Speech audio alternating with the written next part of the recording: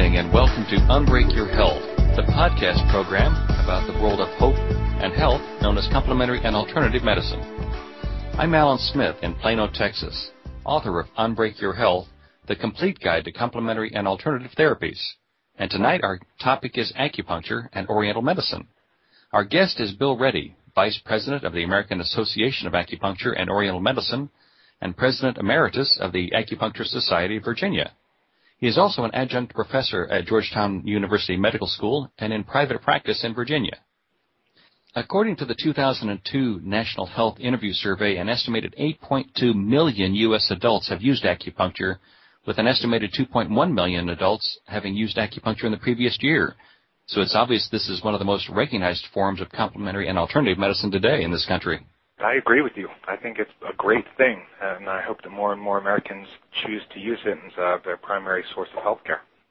Acupuncture is the key part of the traditional Chinese medicine system, and most people recognize acupuncture needles. But what really is this unique type of therapy? Oh, that's a good question. Well, if you're talking about acupuncture specifically, then what I would say is that over 5,000 years, the Chinese figured out that there's certain points on your body that have therapeutic value. And basically, they charted out something that until 1950 really couldn't be proven. So the diagrams that you see with all the different points on the body and the meridians or pathways of energy really were all theory. And then in 1950, a Japanese scientist injected a radioactive isotope into acupuncture points and found, lo and behold, that fluid ran right along these pathways of energy. So they were able to prove that meridians exist. And then further on, electrical engineer geeks in France evaluated the electrical conductivity of skin, and they found out right where the acupuncture points are, there's a drop of impedance. So once again, they were able to map out the 361 acupuncture points on the human body. So, with that being said, we can do everything from modulate the endocrine system. So if someone has a problem with hot flashes, for instance, because their hormones are out of balance, we're able to work with that. We're able to work with everything from migraines to back pain to infertility, but I'm sure you'll be grilling me with additional questions. I'll start with an easy one. Okay. How does acupuncture work? Oh boy. Yeah, entire books have been written about that. And the funny thing is that scientists, and again, I'm an ex-rocket scientist, so I've got a strong science background, that scientists still don't know how it actually works. There's a number of theories out there, and each one has its own weaknesses. It's kind of like if you imagine that there's a broad spectrum of things that acupuncture treats, and that the theories are able to cover a certain portion of that. So there are opioid theories where you needle certain points on the body and certain pain-reducing chemicals are released in the brain, and that's good, and that works. But what about for a woman who's not ovulatory? And so she can't get pregnant, you needle certain points, and boom, she starts to ovulate again. So that doesn't really cover that. So there's gate theory, which has to do with certain pathways of nervous pathways in the body. And again, that's something that does cover pain, but it doesn't really cover some of the endocrine system. So there's a number of theories out there, but none of which is kind of like Einstein, who was always looking for that grand unified theory, and he was only able to come up with things that explained the very, very small and the very, very large, but not all of them together. And that's where it is today in the science of acupuncture. There are a lot of differences between traditional Chinese medicine and Western medicine, such as taking of pulses and checking the tongue. Could you compare and contrast some of these differences? The way I look at it is that the strengths in Western medicine really have to do with the emergency medicine. If you're hit by a bus, it's probably best that you go to the emergency room. The other thing that I'm very impressed with Western medicine is its diagnostic characteristics or capabilities, in that they're able to do blood work, they're able to do MRIs, they're able to look inside you and find out specifically what's wrong. With acupuncture and Oriental medicine, we do have a diagnostic system that's quite impressive, and just looking at a person's tongue and feeling their pulses, we're able to find out quite a bit about a person's state of health. However, when it comes to a problem, a chronic problem, let's say stroke rehabilitation, that's where I believe that Western medicine is a little weak. And that's where a person has a problem, a thrombolytic or hemorrhagic stroke, and they're trying to recover, and basically a Western medical doctor will say, well, okay, go to physical therapy and good luck. Whereas in acupuncture, we're able to stimulate the body to heal and literally regenerate this nervous tissue and get it so that the brains operate again, and they bounce back incredibly quickly, and the studies are tremendous. The question everyone seems to have about acupuncture is, does it hurt? Oh, that is a big question. And in China, they actually use needles that are a little bit thicker than what we use here in America. The common ones they use in China are about maybe 8 times the diameter of a human hair. What we use here is about 4 times the diameter of a human hair, and that difference makes a pretty good difference. And so if you've had one hair pulled on your arm or if you've had a mosquito bite, usually that's what an acupuncture needle feels like here in the U.S. You feel definitely a bit more of a pinch in China, and that's because they reuse their needles, and they need to have something that's a little more robust than here in the United States, where we have disposable needles, so we use them once and discard them. How many needles are used in a typical acupuncture session, and what are they actually made out of? The needles are stainless steel, and they're individually packaged and sterile upon delivery. As far as the number of needles, it depends on the condition and the patient. I tend to use between 4 and 8 needles total, but I've been told of other acupuncturists who use as many as 15 or 20 during a session. How long does an average acupuncture treatment last? The Chinese believe that the energy flows through your meridian pathways. It takes 20 minutes to go through all of them. So usually you put the needles in, you retain them, meaning you leave them in the person for about 20 minutes, in which case they just rest and relax. And quite a few of my patients actually fall asleep in the process. And I usually let them cook about 35 minutes just because it's forced relaxation. So an average treatment usually takes about 45 minutes from beginning to end. And an initial treatment, depending on how complex the person's problems are, I put aside an hour and a half for that. But each practitioner who's in private practice, they get to choose how long they spend with their patients. You mentioned a couple of conditions a few minutes ago, but what kind of conditions can acupuncture treat? You know, it's a pretty broad spectrum. I'd say the weakness of acupuncture is in structural problems. So, for instance, if a patient has blocked fallopian tubes, and she's trying to get pregnant, then all the needles in the world aren't going to change that. With that being said, I do have books that have acupuncture point combinations for blocked fallopian tubes. So, but most things that are structural, if you've got a disc that's severely herniated, then once again, we're not going to be able to change that markedly with acupuncture. We're able to reduce the pain associated with that, but we can't move that disc back into place, in which case a manipulative therapy like osteopathic or chiropractic would be appropriate. Could you give me an idea of how many treatments it would take for some average conditions? Absolutely. If someone comes in and they've gone skiing on the weekend and they doofed up their knee, for instance, and there's different levels of ligament tear. So let's just say a very minor ligament tear, so micro tearing. 2 treatments, maybe 3 treatments, and they'd be healed and they're good to go.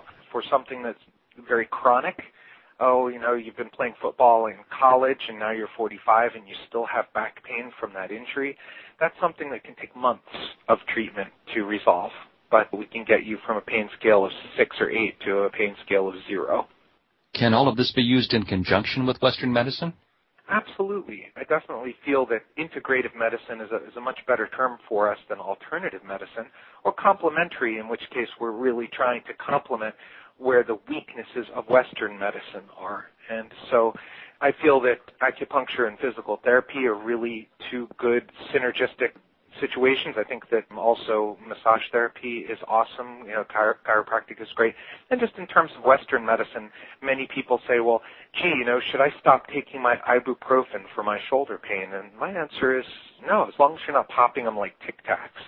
I have no objection. The thing is that when people have some chronic pain like arthritis, for instance, that NSAIDs, non-steroidal anti-inflammatory drugs, are rather dangerous. That there's 16,000 deaths and over 60,000 hospitalizations per year due to these over-the-counter medications.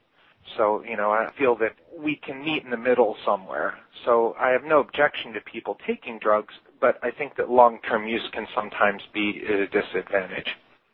Besides the fact that this therapy has been used for 5,000 years by billions of people, how much scientific research has been done to prove that it works here in the U.S.? Well, there's significant research, and in my discussions with MDs, a lot of times they've said just that. They said, well, sure, you tell me that it's been around for 5,000 years, but there's no proof that it actually works. And my answer is you are absolutely right, except for over 13,000 double-blind, placebo-controlled studies that are on the NIH website.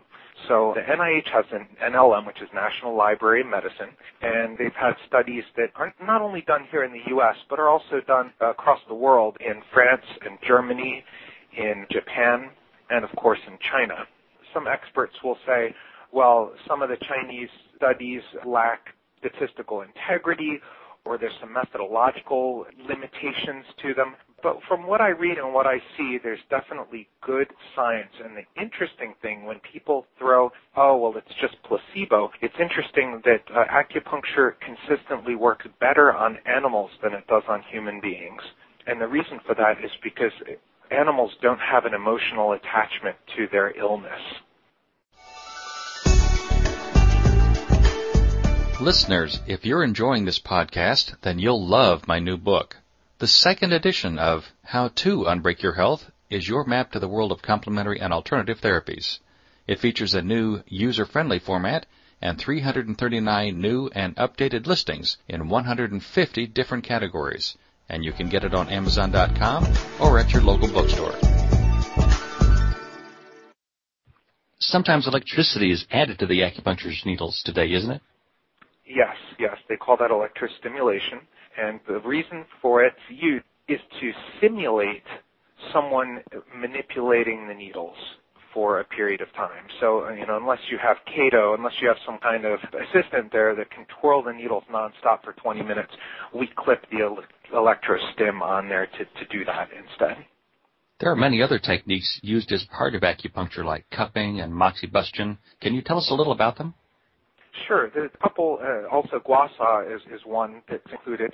Cupping is definitely ancient therapy. It usually, in the ancient times, they used bamboo cups, and they placed them in hot herbal mixtures and would lift them out and place them on the patient. And then the air would cool inside and form a suction. And then they would either leave them in place or they would move them around.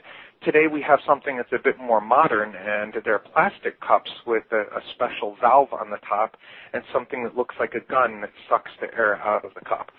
And what that does is a couple things.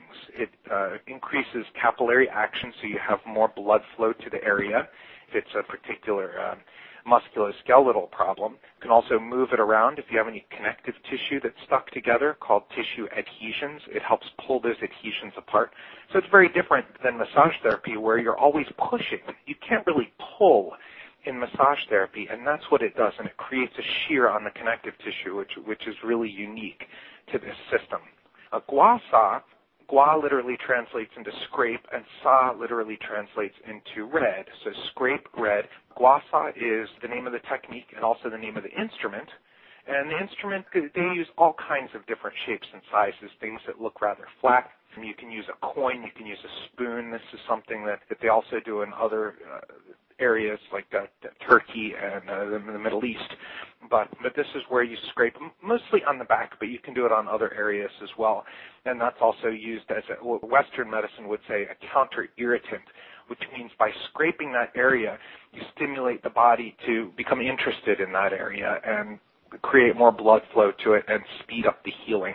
The final thing you're talking about, which is moxibustion, is moxa or mugwort is an herb that you burn, and you can burn it in close proximity to the skin.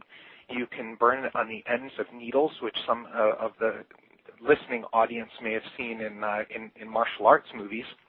And you can also do direct moxibustion, where you place this herb directly on the skin and burn it. And that's called scarring moxibustion, and that's outside of our scope of practice here in the United States. But that's used for a number of what's called cold conditions. And so if you have a cold condition, for instance, certain types of arthritis where when it gets cold out, it seems like your joints ache that much more, and you warm the area with this particular herb, and the pain goes away. And the thing that makes this so interesting is the fact that, again, nerds studied it, and they thought, well, to keep the smoke and the nastiness out, we'll just clip some heaters to the needles themselves, and they measured the infrared or the heat production of this moxa and raised it and lowered it as this piece would burn and go out. And what they found is that it didn't work. And so then they thought, well, maybe it's the burning of the herb and that they're smelling it, and that smoke somehow has therapeutic value. So again, they did the experiment where they had these big exhaust fans so that the patient couldn't get a whiff of it whatsoever, and they found that it still worked. So when they tried other herbs that had similar infrared heat variation, it didn't work. So there's something about moxa that seems to be very healing, and studies were still not able to figure out what that magic thing is. But it's used in the clinic. It does smell a little bit like marijuana when it burns, and so that can be a little problematic. My school was right across the street from a police station, and the exhaust fans, one of the cops walked by, and he came in, and my professor is not that articulate in English, and the police officer was giving him a really hard time. He was trying to explain to him, no, it's moxa. Been around for a long time. We're not breaking the law here. There are new tools being used to stimulate acupuncture points today also, like cold lasers and sound waves. How do they compare with traditional acupuncture? So far, so good. I haven't done a ton of research in various areas. I do know that you have to be fairly knowledgeable in the type of laser that's used because it varies on the type of where the acupuncture point is located. So certain acupuncture points are very close to the surface, and that would be near the tips of your fingers and the tips of your toes. And then there's others that can go rather deep, which would be on meaty parts of your body, like your back or your legs. And so you have to use a different wavelength of laser, as far as I know, in order to stimulate those points properly. But the studies are quite positive. And there's also something called color puncture, and that's where they stimulate acupuncture points with colored light as well. And I don't know what the results of that is. And traditional Chinese medicine really focuses on prevention and the earliest possible treatment of a problem, doesn't it? Yes, absolutely. Here in America, we definitely are dealing with reactive medicine, which is the don't fix it if it ain't broke syndrome. However, with traditional Chinese medicine, it's absolute that their main focus has to do with health and well-being. And again, TCM, traditional Chinese medicine, as you said, has three components. The first two we spoke about, the acupuncture and the herbology, which is Chinese pharmacology. The third area has to do with physical, and that physical may be the external energy, which would be things like aerobics and that kind of thing. But then also developing internal energy is important, and that would be Qigong and Tai Chi. What kind of training is required to become a licensed acupuncturist? Well, it varies from state to state, and there are definitely some minimums. And the minimums include graduating from an accredited institution. Typically, it would be a 3 or 4 year program. So you do 4 years of undergrad, and then 3 to 4 years of acupuncture school, and then maybe an additional 2 years of herbology. Sometimes they're combined into one. And then there's a certain number of clinical hours, anywhere from 500 to 1,000 clinical hours required as well. And so the degrees that are given, there's a number of them.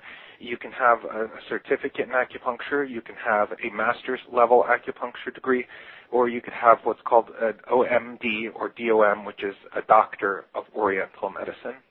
What's the best way to find a skilled acupuncturist? Probably the best way to hunt one down is through the association's website, which is the American Association of Acupuncture and Oriental Medicine. So that would be AAAOMonline.org. Or the other way would be the National Certification Commission for Acupuncture and Oriental Medicine, which is NCCAOM.org. And you'll see something. It's a rather busy website, unfortunately, but it will say, find a practitioner, and you click on that, and then you can just put in your zip code, and it'll give you all the practitioners within that area that have proper training. Bill, I'd like to thank you for taking the time to talk with me about acupuncture and Oriental medicine this evening. Anyone wanting to learn more about this process should check out their website at www.aaaomonline.org. You've been listening to the podcast edition of Unbreak Your Health, discovering the world of hope and health known as complementary and alternative medicine. I'll be back next week with another edition, but to learn more about our guest today, please visit the podcast page at www.unbreakyourhealth.com. We'd love to hear from you about this program. Please send your questions and comments to info@unbreakyourhealth.com. This program is a joint production of Unbreak Your Health and Loving Healing Press.